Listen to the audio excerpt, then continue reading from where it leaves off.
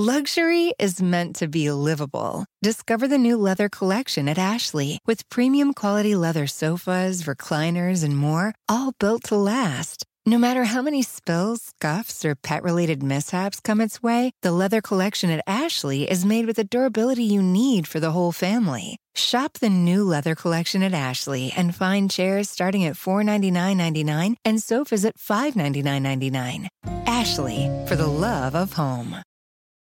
President Trump faces down China, North Korea, and Iran. 2020 Democrats swing further to the left, and we check the mailbag. I'm Ben Shapiro. This is The Ben Shapiro Show.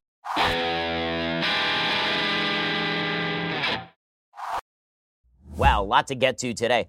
Actually, a pretty busy news day, shockingly. It's not even time for the Friday news dump yet. I'm sure there will be more happening later on today. We'll get to everything. But first, this Mother's Day, for a limited time only, 23andMe is taking $30 off their health and ancestry kit until May 13th. Celebrate what makes mom special with personalized genetic insights on her health, traits, and more. With 23andMe's health and ancestry kit, she can discover how her genes may influence her health with more than 125 personalized genetic reports that feature information on her traits and health, like genetic weight, caffeine consumption, sleep movement, and much more. With 23andMe's personalized wellness reports, she can learn how her genes play a role in her well-being and lifestyle choices, whether it's how her weight may be impacted by saturated fat, her likelihood for being lactose intolerant, and more. Mom is sure to discover a whole new way of understanding who she is. She could learn how her genetics could influence her health. This Mother's Day, get $30 off that 23andMe health and ancestry kit at 23andme.com/Shapiro. That's the number 23andme.com/Shapiro. I've taken the 23andMe genetic test, found out a lot of great information about my own health, also about my ancestry, which it turns out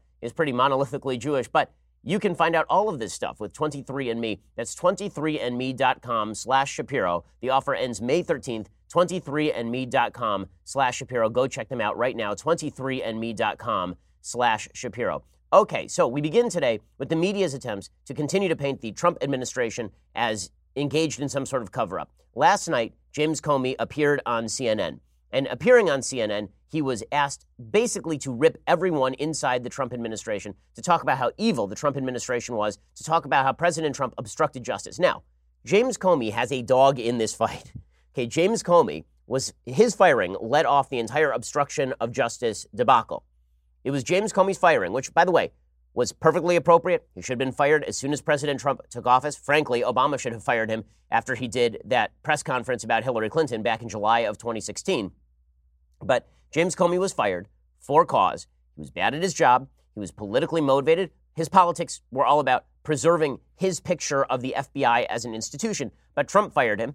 And then Trump basically said that he fired him because Comey wouldn't say publicly that Trump wasn't under investigation, which was true. Trump was not under investigation. Comey wouldn't say it. He explained to Trump why he wouldn't say it. Trump got frustrated. Trump fired him. Then Trump went on national TV and said, well, I guess this Russia stuff is done because now we can openly say I'm not under investigation. That's what Trump meant. James Comey and the rest of the media took that to mean Trump fired Comey in order to stymie the investigation. Now, as we know, the investigation was not stymied. We keep hearing there's been a cover-up. There's been obstruction. We keep hearing that President Trump is involving himself in the nitty-gritty details of the Mueller report, of the investigation, in an attempt to prevent public knowledge of the nefarious activities in which he participated. I've seen not a lot of evidence of that. The fact is, we are all privy to the Mueller report. The fact is, Robert Mueller, James Comey was fired in the middle of 2017. It is now the middle of 2019. It is 2 years later. That is when we got the Mueller report. So for 2 full years, Robert Mueller had access to pretty much everyone inside the Trump administration, to millions of documents, to grand jury testimony.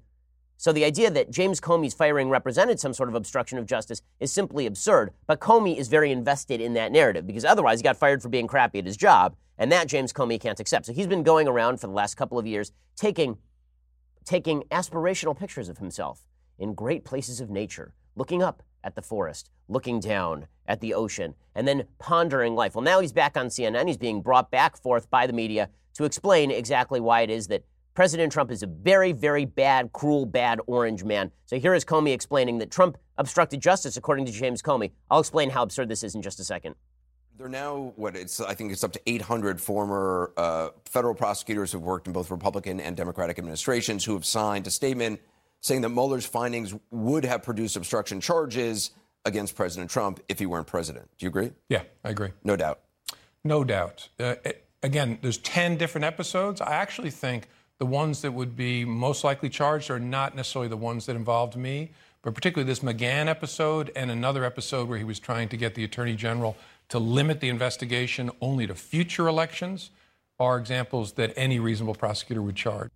Okay, so that is really an amazing statement by James Comey. Now, the reason it's an amazing statement is because the reason that Trump could not be charged with obstruction of justice is because obstruction of justice is, in fact, a crime that requires intent.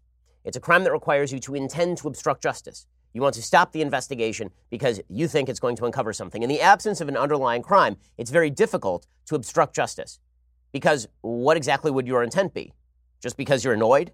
Like, that doesn't really meet the intent portion, which is why when William Barr explained why he had not decided to indict Trump on obstruction of justice, he pointed to two factors. One, Trump's mental state, and two, the fact that there was no underlying collusion for Trump to cover up. And that was William Barr's take, and that is a correct take. James Comey is saying that take is entirely wrong. Trump had the requisite intent. Okay, question. It was James Comey, I remember, who said about Hillary Clinton that Hillary Clinton was not guilty of violating rules about classified material because she did not have the requisite intent. You know where intent is not an element of the crime?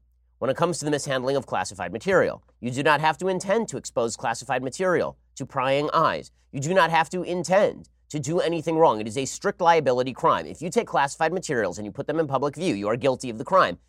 James Comey personally wrote intent into a law that had no intent, and now he's writing intent out of a law to castigate President Trump, which does demonstrate a fair bit of political bias on the part of a guy who proclaims that he is a wonderful law enforcement officer without any bias. James Comey went on to explain that the DOJ should actually charge President Trump when he is no longer president.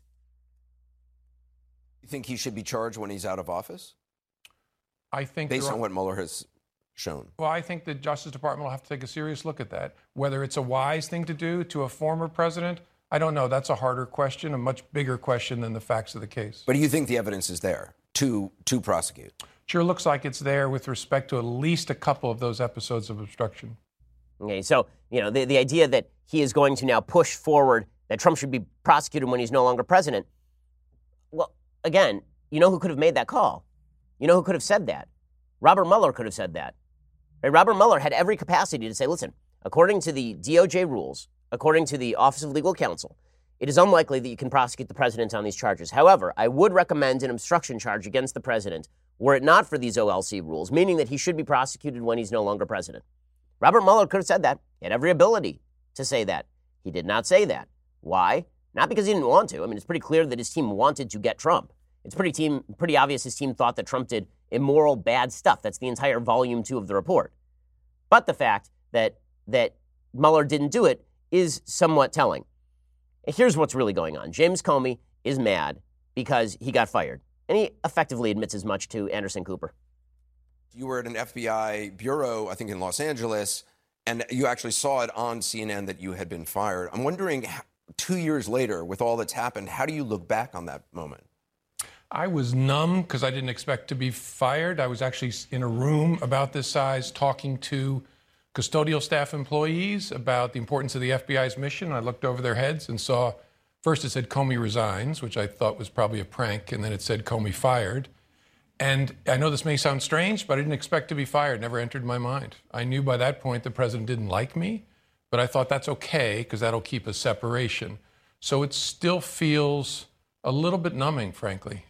It's numbing. It's hurting. There's a lot of emotion in James Comey for a guy who pretends that he is just motivated, specifically by all of this, that he's motivated specifically by a desire to enforce the law. Now, hilariously, Comey was asked about the FBI under his auspices. Two of his top agents were Peter Strzok and Lisa Page. They're having an affair with one another. Strzok was personally heading up both the Hillary investigation as well as the Trump investigation. And Comey admits, yeah, they may have made us look bad, with the whole texting each other and talking about how much they hated Trump, and then Peter Strzok manipulating the investigation, the timing of the investigation. That's not according to me. That's not according to Trump. That's according to the Inspector General of the DOJ, Michael Horowitz, who found that, ironically, that Strzok had actually put the Hillary investigation on the back burner in favor of the Trump investigation. And the irony comes in that because he put the Hillary investigation on the back burner, the investigation only started to look at Huma Abedin's computer like a week before the election. And if he had not done that, then they probably uncovered that a month earlier and they take care of it a month earlier, and Hillary has a better shot at winning the election. Here is Comey admitting, yeah, I was running the FBI, but my top agents, they made us look real bad. Do you acknowledge that this whole episode with Strzok and Page, that it damaged the reputation of the FBI and perhaps tarnished the investigation? Definitely. Yeah, very painful. It was important that it be investigated and important that there be discipline that follows it. But yeah, it made us all look bad. Peter Strzok is a very talented agent. It's a personal tragedy for him. But as much as I care about individuals, I care about the institution more. It hurt the institution.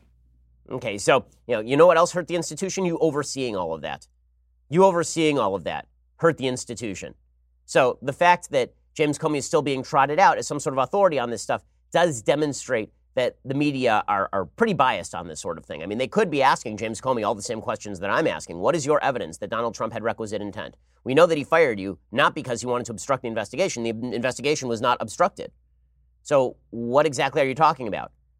Don't you have a personal stake in making this case? But they're going to keep trying. It's amazing how all you have to do to become a hero of the resistance is stop Hillary Clinton from becoming president and then yell at President Trump.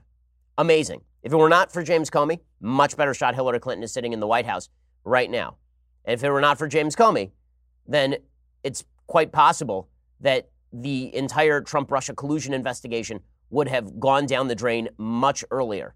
So the whole thing is pretty amazing. Okay, in just a second, we're going to get to the actual big story of the day, which is not any of the fake obstruction stuff. It's not any of the ridiculous Senate investigations or House investigations. The big story of the day is that we may be in a full-on trade war with China, which is dangerous stuff. I'll get to that in a second. First, getting fit and staying healthy. It always sounds easier said than done, right? OpenFit is bringing you something new that makes it even easier to never miss a sweat session. Lose the commute to the gym. Let the workouts come to you. My wife particularly loves OpenFit. I work out with her at night using OpenFit because she's really busy during the day, taking care of patients and everything. She comes home, it's time to work out. OpenFit is what we do. OpenFit takes all of the complexity out of losing weight and getting fit. It's a brand new, super simple streaming service that allows you to work out from the comfort of your living room in as little as 10 minutes a day. Everyone's bodies are different. OpenFit gets that, which is why it is personalized to your needs with custom-tailored original content. OpenFit classes are led by some of the most effective and engaging trainers in the world. Forget all the complexity and stress around getting fit. Just press play and work out on your schedule. View on your computer, web-enabled TV, tablet, smartphone, and Roku. Lose up to 15 pounds in just the first 30 days. Flatten the abs, shape the body, look and feel great. As I say, I use OpenFit myself. My wife uses it as well. We've been using it virtually every night. It's fantastic. OpenFit changes the way I work out.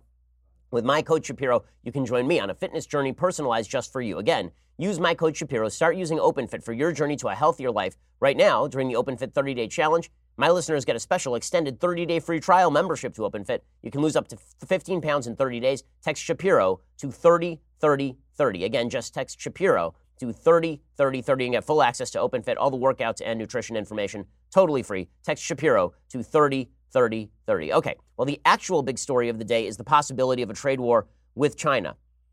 China said on Friday it's going to retaliate because the United States did move to increase tariffs on hundreds of billions of dollars worth of Chinese products on Friday, effectively breaking a months-long truce, seriously complicating ongoing talks, according to the Global Times, which is a Chinese publication.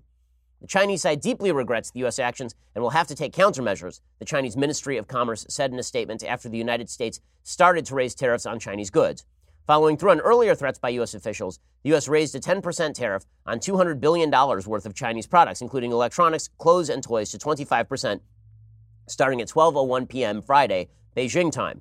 The higher tariffs will apply to U.S.-bound products that left China after 12:01 a.m. on Friday U.S. time, according to Reuters, citing the U.S. Customs and Border Protection. Such a grace period was not offered in the previous 3 rounds of tariffs.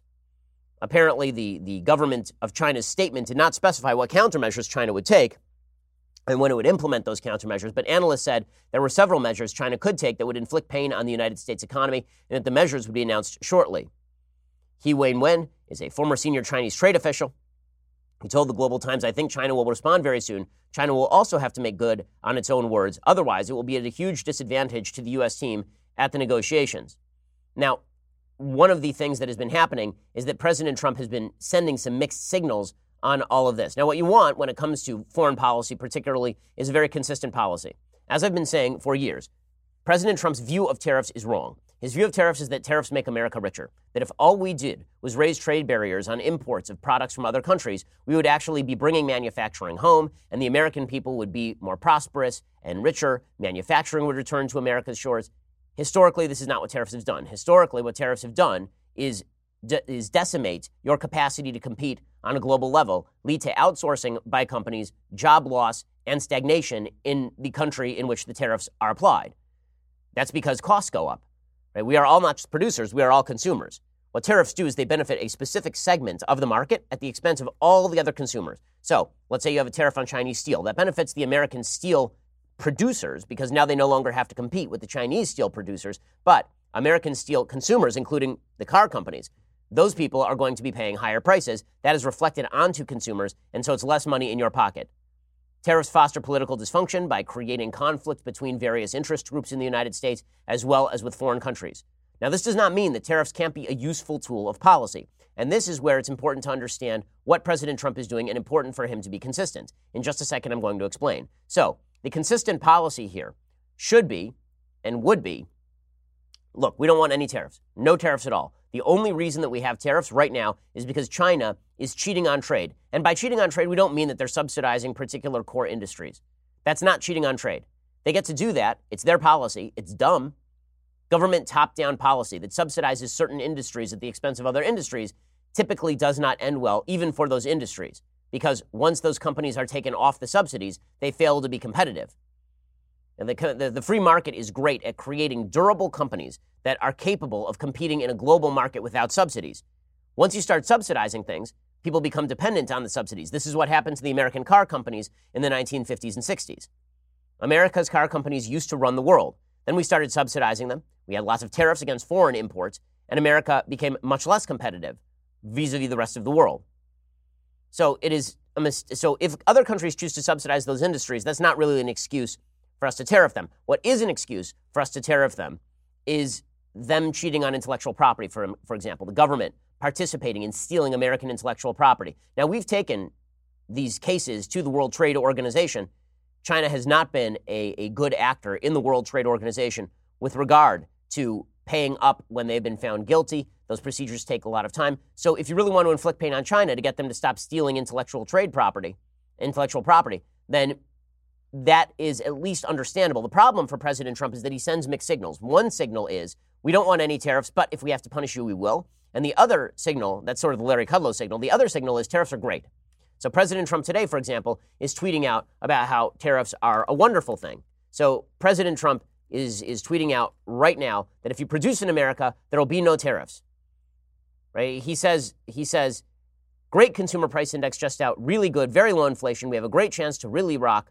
Good numbers all around. Your favorite president, your all-time favorite president, so Trumpy, your all-time favorite president got tired of waiting for China to help out and start buying from our farmers, the greatest anywhere in the world. Build your products in the United States and there are no tariffs. He says, if we bought $15 billion of agriculture from our farmers, far more than China buys now, we would have more than $85 billion left over for new infrastructure, healthcare, or anything else. China would greatly slow down and we would automatically speed up. Tariffs will make our country much stronger, not weaker. Just sit back and watch. In the meantime, China should not renegotiate deals with the United States at the last minute. This is not the Obama administration or the administration of Sleepy Joe, who let China get away with, quote-unquote, murder. So, again, this is the mixed signal. We want free trade, but we don't want free trade. Tariffs are actually good. Tariffs are actually wonderful. And this is the push that Trump himself is making. And that is sending mixed signals to the market, because the market is saying, okay, well, if he is happy with the tariffs, if he likes the tariffs, if all of this was an excuse to get to the tariffs, then maybe he just wants to leave those in place. And if he just wants to leave those in place, that could cost all of us a lot of money because tariffs actually, as just a policy, not as a tool of leverage, but as a policy, are pretty bad. And this is what the UK Sun reports today. Donald Trump wiped nearly $1.5 trillion off global markets with a single Twitter blast, vowing to double tariffs on Chinese goods after they broke a crucial trade deal. That was 2 days ago. The U.S. president renewed hostilities between the two economic giants by threatening to once more ramp up the cost of Beijing trading in the United States. He pledged to hike tariffs on $200 billion of Chinese goods from Friday, rocking equity markets across the world. And that's because equity markets have typically thought that Trump was a lot of bluster. But once these things kick in, the feeling is that Trump wants to leave them in place, not because they're good policy, but specifically because he actually likes tariffs. And now he is causing all sorts of confusion again on Twitter. According to Bloomberg, President Trump, the morning after levying fresh tariffs on China, caused confusion among traders by tweeting that there is no need to rush on China trade, meaning, okay, maybe we'll just leave these tariffs in place for a while. And the markets went, oh boy, that's not good. Now, one of the things that people have been ignoring about the fact that the markets have been quite hot to this point is that there has been a bit of anticipation of this in the markets. The markets were anticipating at the end of last year that tariffs were going to kick in, and so they accelerated a lot of their buying from foreign manufacturers, and that led to an increase in the amount of spending, the amount of dollars flowing through the United States economy. It caused a lot of imports to be bought, for example. That's why the trade deficit has actually been getting worse under President Trump. An earlier tweet was deleted and then reposted with minor changes. He tweeted out this morning, talks with China continue in a very congenial manner. There's absolutely no need to rush, as tariffs are now being paid to the United States by China of 25% on $250 billion worth of goods and products. These massive payments go directly to the Treasury of the United States. Well, that's not really how tariffs work. That really is not how tariffs work. I mean, tariffs only work if you buy a product. It's a tax on a product. Right? Consumers feel the brunt of that. It's not as though China just pays the tax and then sends its product into our market at its previous price. That's not how any of this works. Tariffs, he said again, would make the United States much stronger, not weaker. Just sit back and watch. China, of course, has said that it wants to retaliate. So there's a battle inside the Trump administration right now between the Larry Kudlows and between President Trump and Peter Navarro, who's one of his trade advisors on China, who really is not particularly good at his job. All of this is creating disquiet in the markets. Again, I think that if President Trump were using trade barriers as leverage to push China to start adhering to intellectual property law, that would at least be excusable. I think there are other measures that can be used, but that at least is an excuse. For him to be proclaiming that tariffs are inherently good is just not true.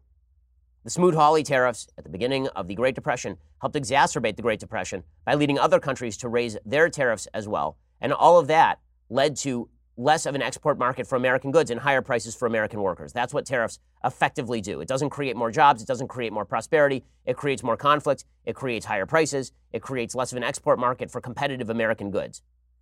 In a second, we'll get to where things are going on China, plus conflict brewing with North Korea as well. First, hiring used to be hard. Multiple job sites, stacks of resumes, a confusing review process. But today, hiring can be easy. You only have to go to one place to get it done, ZipRecruiter.com/dailywire. ZipRecruiter sends your job to over 100 of the web's leading job boards. But they don't stop there. With their powerful matching technology, ZipRecruiter scans thousands of resumes to find people with the right experience and then invites them to apply to your job. As applications come in, ZipRecruiter analyzes each one and spotlights the top candidates so you never miss a great match. ZipRecruiter is so effective that 4 out of 5 employers who post on ZipRecruiter get a quality candidate through the site within the very first day. Right now, my listeners can try ZipRecruiter for free at this exclusive web address, ZipRecruiter.com/dailywire. That's ZipRecruiter.com/DAILYWIRE, ZipRecruiter.com/dailywire. We use ZipRecruiter right here at the Daily Wire offices. Every time we need to make a new hire, we're using ZipRecruiter to make our jobs easier and simpler and more efficient. You can do that too. ZipRecruiter is the smartest way to hire. Go try them out right now for free at ZipRecruiter.com/dailywire. That's ZipRecruiter.com/dailywire. All right, so the New York Times reports that now President Xi is facing a dilemma. Should he fold or should he double down? And this is where the good side of President Trump's push could be. Right? If you're using tariffs as a leverage point and not as an actual policy, there's a case for that. Here's what the New York Times says. As Chinese and American officials try to reach a trade deal, President Xi Jinping faces a painful, possibly damaging choice: to try to protect his aura of indomitability or retreat after President Trump accused China of reneging on the terms of a draft agreement and threatened to raise tariffs. The stakes rose sharply for the Chinese leader this week after Mr. Trump and his chief trade representative, Robert Lighthizer, publicly accused China of backing down on commitments. The sticking point appeared to be a late decision by Mr. Xi to reject American demands that China change laws constraining American businesses. When Trump leapt onto Twitter to complain, it was a public rebuke that put Xi in a tight spot. Xi is China's most powerful leader in decades. He guards his image as a visionary statesman guiding his country to greatness. China's relationship with the United States is its most important relationship. If ties between the countries are mismanaged, that could damage China's economy and tarnish Xi's image. Trade talks that just last week seemed close to fruition have abruptly become a flashpoint in the rocky relationship. Xi now faces questions at home over whether he miscalculated Trump's resolve. Domestic rumblings could grow if the United States forces Xi to make concessions or if the talks break down. According to Paul Henley, a former China director on the National Security Council, who now runs the Carnegie Tsinghua Center for Global Policy in Beijing, quote, Xi is walking a tightrope. He is going to be the one that has to make the most concessions, and that makes this all the more difficult for him. On Thursday, shortly before the trade talks were set to resume, of course, North Korea shot off short-range missiles. The United States had been pushing China to get involved. Even if the timing of the launches is a coincidence, perhaps that puts pressure on the United States to point out that China needs to be a partner. Liu He is China's chief negotiator. He said, quote, "I come bearing sincerity and hope in the current special circumstances to hold a reasoned, frank exchange of views with the U.S. side. China believes that increasing tariffs won't solve problems, won't benefit China or the United States, nor will it benefit the global economy." China had been willing to protect intellectual property and open its markets to American business, but the Trump administration wanted the agreement to specify that some of those changes actually be made in Chinese law. Apparently, China didn't want to do that. They wanted to make an informal policy, and Trump was saying, no, you need to change your law so that formally you cannot renege on this agreement. Wang Yang is a director of the Center for International Political Economy at Peking University. He said, that would bring back painful memories of the days of national humiliation in our history. Trump, of course, doesn't care too much about that. Trump is trying to push for a public concession. I guess the idea here is that Trump, if he pushed for a private concession, maybe they would do it. Who the hell knows whether that is true? According to Professor Tu, everyone may have greater doubts and uncertainty about the future of the Chinese economy, Chinese-U.S. relations, or the global economy. This uncertainty will certainly affect production, investment, and consumption. Chinese officials are still struggling to understand the president, according to the New York Times. Senator Chris Coons, a Democrat from Delaware, said, quote, "There are a lot of voices in Washington that are either sharply or harshly critical of China's action in trade, in their military expansionism, in their actions in the South China Sea, fill in the blank." So as I say, Trump being strong with China is fine. Trump embracing tariffs is not so fine. The question is which one of these things is correct. What's actually happening here? Now, maybe this works out to the tune of China takes Trump's warm embrace of tariffs as more of a credible threat than they would otherwise. That Trump's team and Trump himself think that if he just says tariffs are wonderful, then China will back down because they don't want the tariffs, and the tariffs hurt China worse than they hurt us. With that said, as a general point of policy, I don't think that is correct, obviously. And also, I don't actually think you need to say that. I think that you can simply say to them, listen, we are reluctantly imposing these tariffs because you won't do X. But, maybe this is President Trump selling past the sale, as Scott Adams likes to say. That is a possibility as well. We'll obviously be watching this closely. It's a high-risk move for President Trump, politically speaking. The reason that it is a high-risk move for President Trump is because if the tariffs continue, it will undoubtedly damage the United States economy.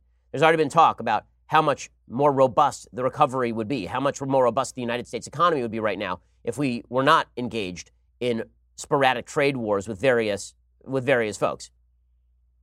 It does raise the question overall, by the way, as to whether, for example, the United States ever should have worked on opening China in the first place. The case for opening China is that it would make China more liberal, more democratic. That, of course, has not happened. Of course, it's more prosperous for both us and China to have an open trade relationship. That is true regardless of who exactly is in charge.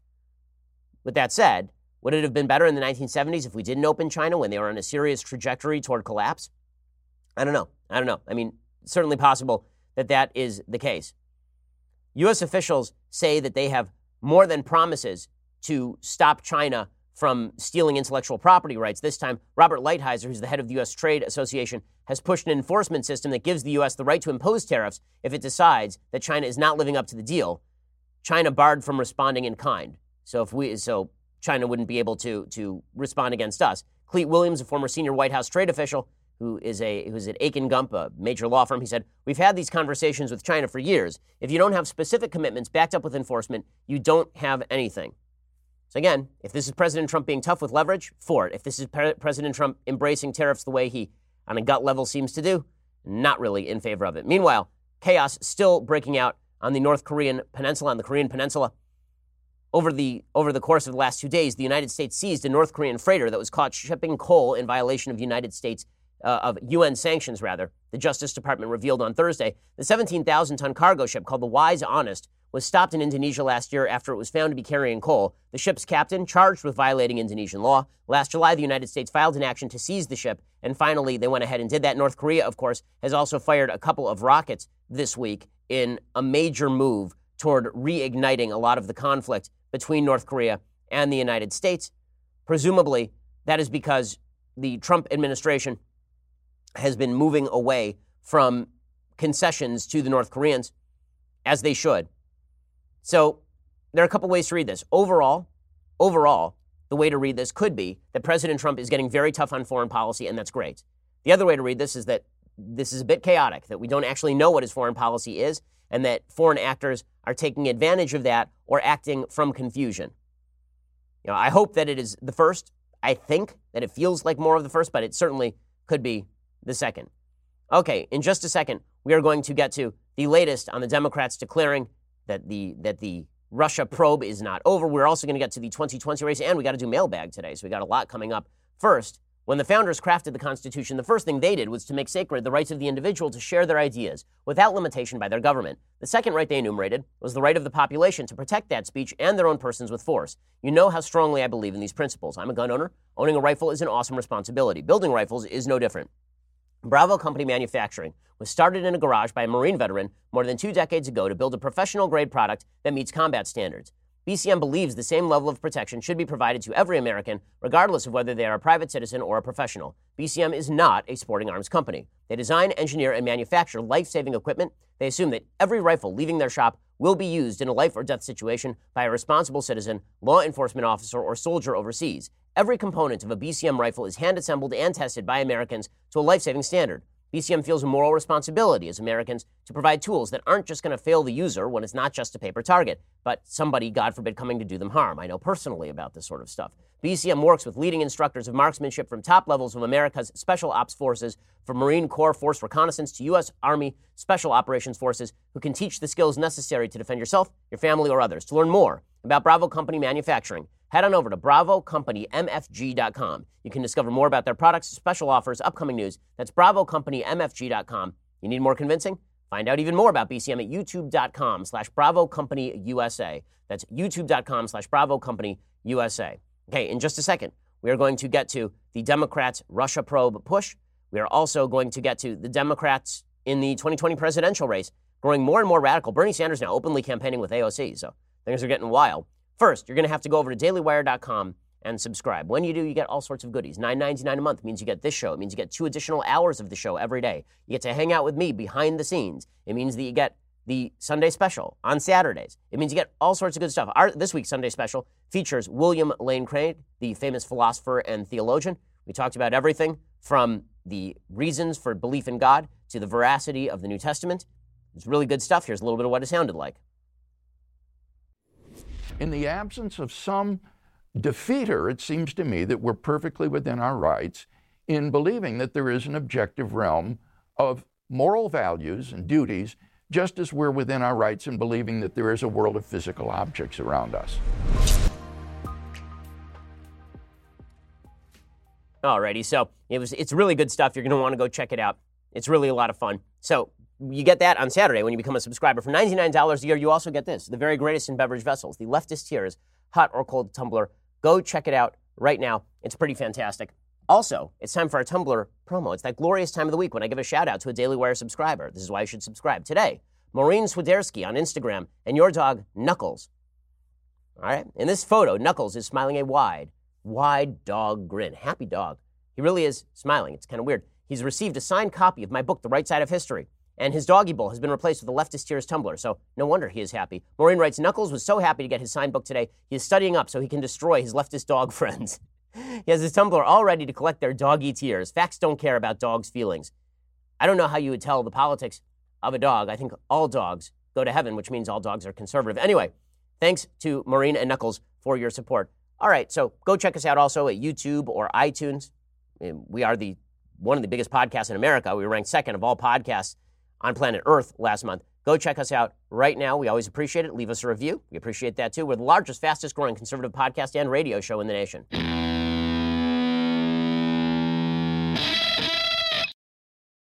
Alrighty, so let's talk a little bit about the Democrats and the Russia probe. So they continue to claim that obstruction is occurring. Obviously, the media are relying on James Comey, but the Democrats just keep saying that there's obstruction. They keep pushing this. I don't think there's a lot there for them to grab.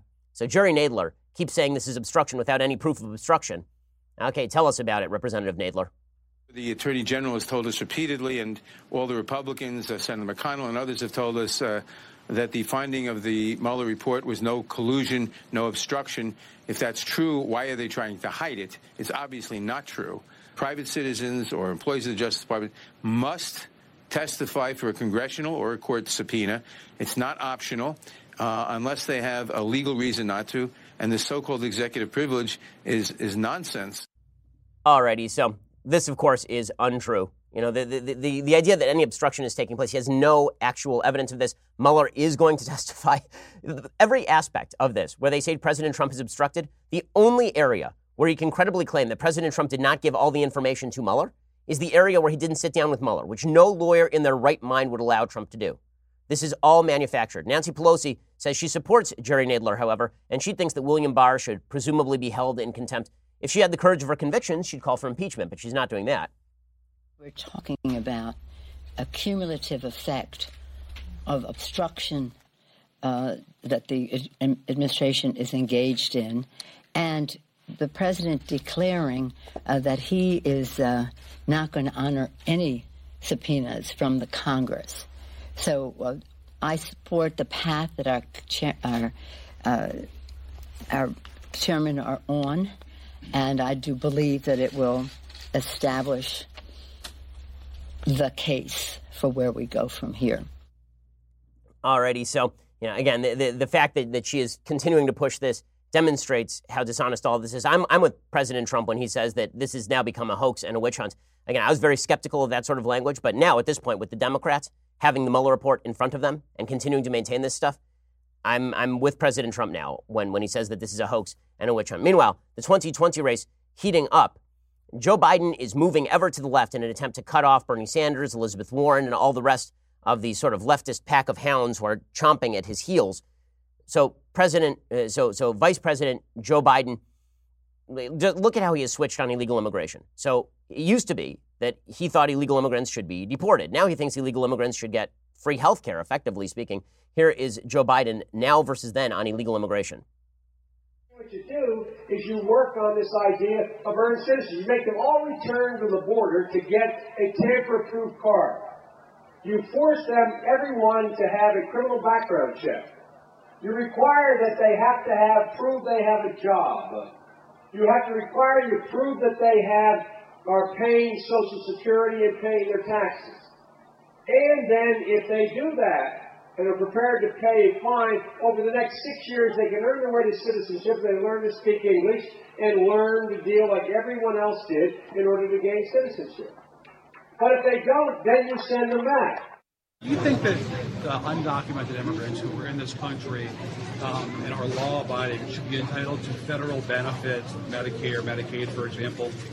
Look, I think that anyone who is in a situation where they're in need of health care, regardless of whether they're documented or undocumented, we have an obligation to see that they're cared for. That's why I think we need more clinics around the country.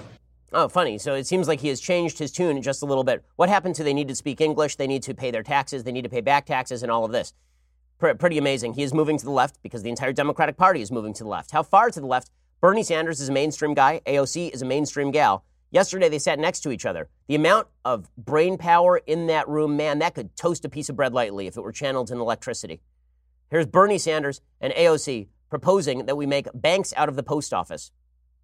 Many poor people don't have access to banking services. That's right. Because the big banks are not worried about somebody who, makes $10 an hour. They can't make enough money off of that. So we have got to move toward universal banking through the postal system. You got post offices in almost every community in America.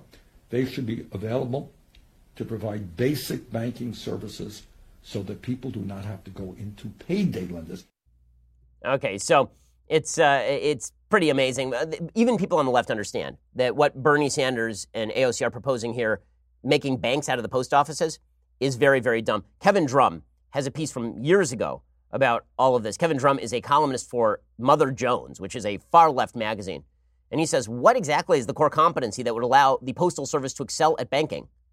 So they say what would make it good is that there are lots of post offices. You know what else there are? Lots of banking outlets. Lots of banks, like 100,000 across the United States.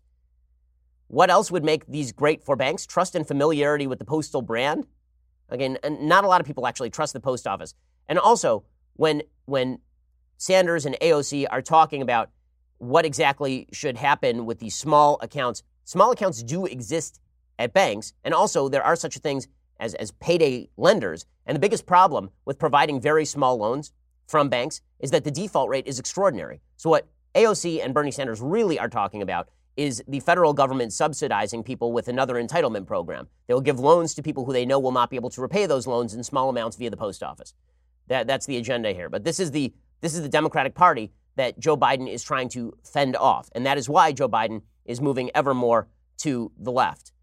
I mean, Bernie Sanders is openly claiming that we should cap credit card rates. So he wants to take control of the entire credit industry of the United States. Can't see how this goes wrong. If interest rates otherwise are set by the market, why have you decided that a 15% cap is where to go? Half of the American people today have no wealth at all. They're living paycheck to paycheck. You got a medical emergency, your car breaks down. These are desperate people. And then they go to Wall Street and they're charged outrageous interest rates. Wall Street profits are soaring. People get further and further in debt while wages remain stagnant. This really is disgusting. And we have to stand up to the greed of Wall Street and change it. If you voluntarily sign a credit card statement, if you sign a contract with a credit card company, then you take out a bunch of credit and then you can't pay it, that would be on you. That is a you problem. But Bernie Sanders wants to make every you problem a we problem, an all of us problem. The problem is when you collectivize individual problems, the collective tends to fail at the same rate as the individual. Okay, you know what? Let's do some mailbag here because it's a Friday. Let's chill out a little bit. Kelly says, if William Barr, the AG, cannot release unredacted information as it against the law, how can Congress legally compel a U.S. citizen to break the law? Does Barr have recourse for this illegal activity against him? Yes, if they hold him in civil contempt for this, it will end up in the Supreme Court. He will sue them on the basis that this is not appropriate and that they are compelling him to violate American law. I think he'd be likely to win in that case. Sarah says, hey, Ben, I'm an English teacher in public high school. This year, for the first time in my career, I had a parent strongly object to the novel To Kill a Mockingbird. She claimed it was inappropriate and outdated, and it made her daughter uncomfortable. And of course, I was racist for choosing to teach it. To my shame, I gave in and decided not to teach the book this year. I noticed on Twitter you said you consider it one of the top American novels. Some teachers have abandoned the book because they argue it others African-American students and should be replaced with a book written by a person of color. I was wondering, what is your argument for the value of teaching To Kill a Mockingbird to today's students? To Kill a Mockingbird is one of the great American novels. It is not only beautifully written, it is a story about the inculcation of civilization and morality in children and the need to defend people who specifically are being treated as other for unjust reasons. To Kill a Mockingbird is one of the great moral stories. It's almost part of the American mythology. This great moral story of Atticus Finch, a Southern lawyer who is standing up for a wrongly accused black man in the Jim Crow South, and the consequences of doing that, the consequences for how you could read that as a racist book is absolutely beyond me. I do not understand how that is possible. But it does show how the nature of our view of race in America, and really our not even race in America, of how America should view race has changed. To Kill a Mockingbird is an aspirational book. It's about how we should treat each other with regard to race. We should treat each other as individual human beings with innate human decency, and we should aspire to be Atticus Finch. A few years back, Harper Lee's estate released an early draft of To Kill a Mockingbird, in which Atticus Finch is basically an old racist. And it's about Harper Lee writing about her father, and the entire book casts Atticus Finch as an old-style, brutal Jim Crow racist. And the critics were talking about, many of the critics were talking about how this book is more of a real appreciation of what America is and was than To Kill a Mockingbird. Well, it is true there were a lot of old-style Jim Crow racists in the South during Jim Crow. It is also true that if you want to teach people about what America can be, you teach them about To Kill a Mockingbird. If you want to teach people about what America was, then you actually just show them tape because we have video. James says, hey, Ben, how do you talk to your kids about the Holocaust? I want to know how best to talk to my kids about the horrors of slavery without them viewing themselves as victims. P.S. Can you wish my wife, Audrey, a happy birthday? She got me a subscription to Daily Wire as a gift. Well, Audrey, happy birthday. That's awesome, and thank you for rewarding your husband with a subscription to Daily Wire. How do I talk to my kids about the Holocaust? They're too young right now. One is 5 and one is 3. I think they will be old enough maybe when they hit 7 or 8 years old. And what I will talk about is that there is a long history of persecution against Jews in a variety of countries, culminating in probably the worst persecution in the history of mankind, the Holocaust. It's deeply disturbing stuff. This is why you should be grateful that you live in the greatest time, in the greatest civilization, in the greatest country. And you should be grateful for the people around you who fought to end that Holocaust. You should be grateful to America, which fought to stop that Holocaust. You should understand that there's a potential for grave evil in every human heart, including your own, and we should work to wipe away that evil. You should understand that the power of the collective is so intense that sometimes people who even consider themselves decent go along with evil. And you need to stand up and say, no, you use it as a moral teaching tool. The same thing I would assume is true of slavery. I wouldn't teach it as you're a victim because the Holocaust happened. I would teach it as evil is possible. Evil does sometimes specifically target Jews, just as evil does sometimes specifically target black folks. And the only way to fight it is to stand up and shout about it and rally good people around the cause to fight against it when appropriate without considering yourself a victim in a society that has fought to end slavery, in a society that has fought to stop the Holocaust, in a society that ended Jim Crow. It's great to live in a country where we can say all of those things, isn't it? Kyle says, in some of the research I've come across, I've seen the comparison between CEO wages compared to their other fellow employees has grown to around 400 times the average worker over the past 2 decades. I am curious as to the validity of this information, and if it is true economically, is there something we can do? Or is this something the economy will sort out on its own given enough time?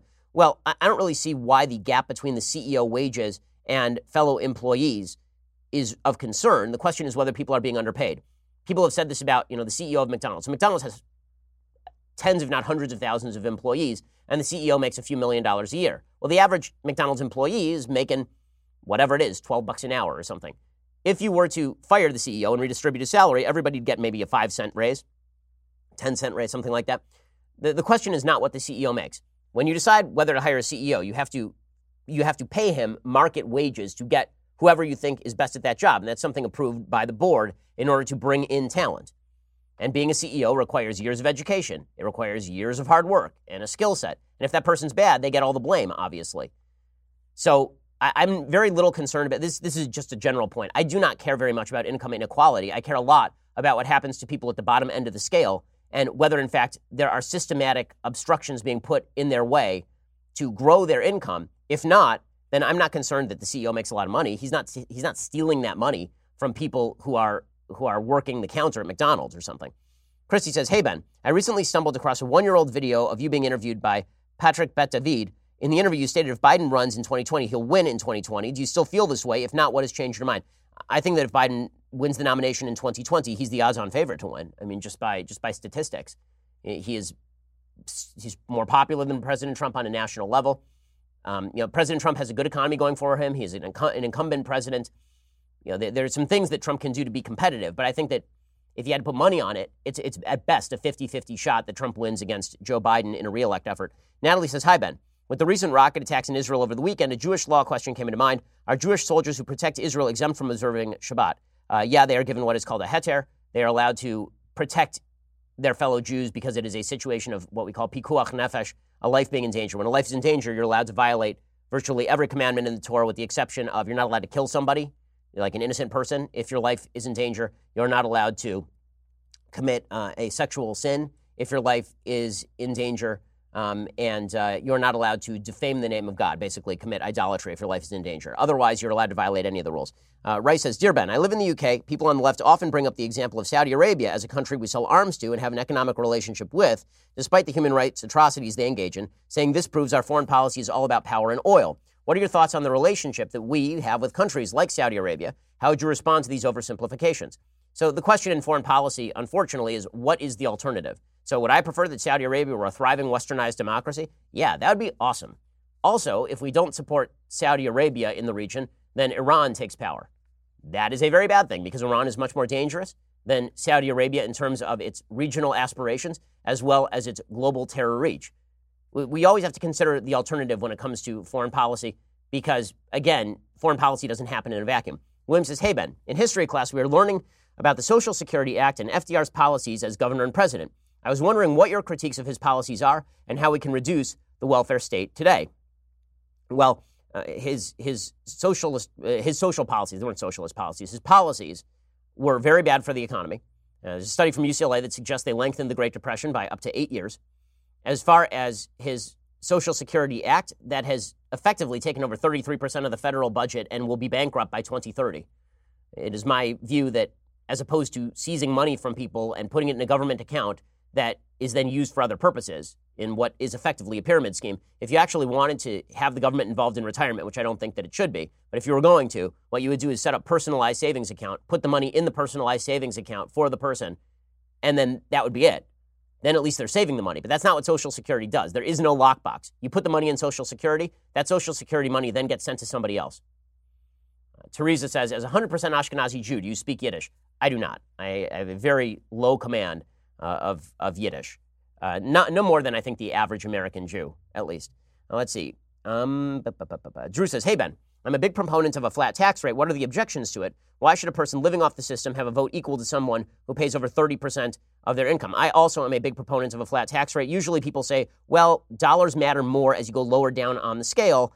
So therefore, people lower down on the scale should keep a heavier chunk of their income. But that's what percentages are. Meaning that if I pay 30% of my income, no matter what my income, that's going to be a heavy chunk of my income. And it's a lot more absolute money when you are wealthy than when you are poor. In fact, the United States has one of the more progressive income tax rates in the Western world. Rich people pay way more than poor people. And if we actually had a quote-unquote socialist system, it's the poor who would pay for it, the middle class and the poor, which is why the lowest tax, the highest tax brackets in many Scandinavian countries starts at around $60,000.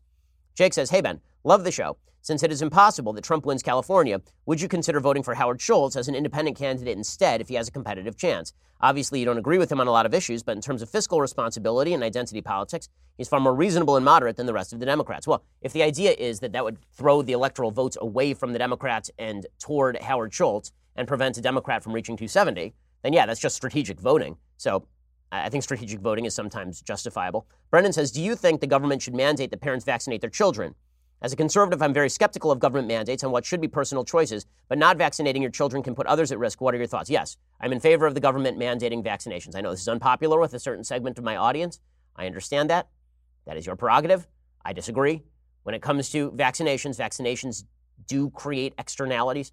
Lack of vaccination of your child does not just impact your child. It makes your child a potential carrier for people who cannot get vaccinations, including kids who have cancer, pregnant mothers, and babies under 1 year of age. It's why we've had a return to a measles outbreak after that disease had effectively been wiped out of the United States decades ago.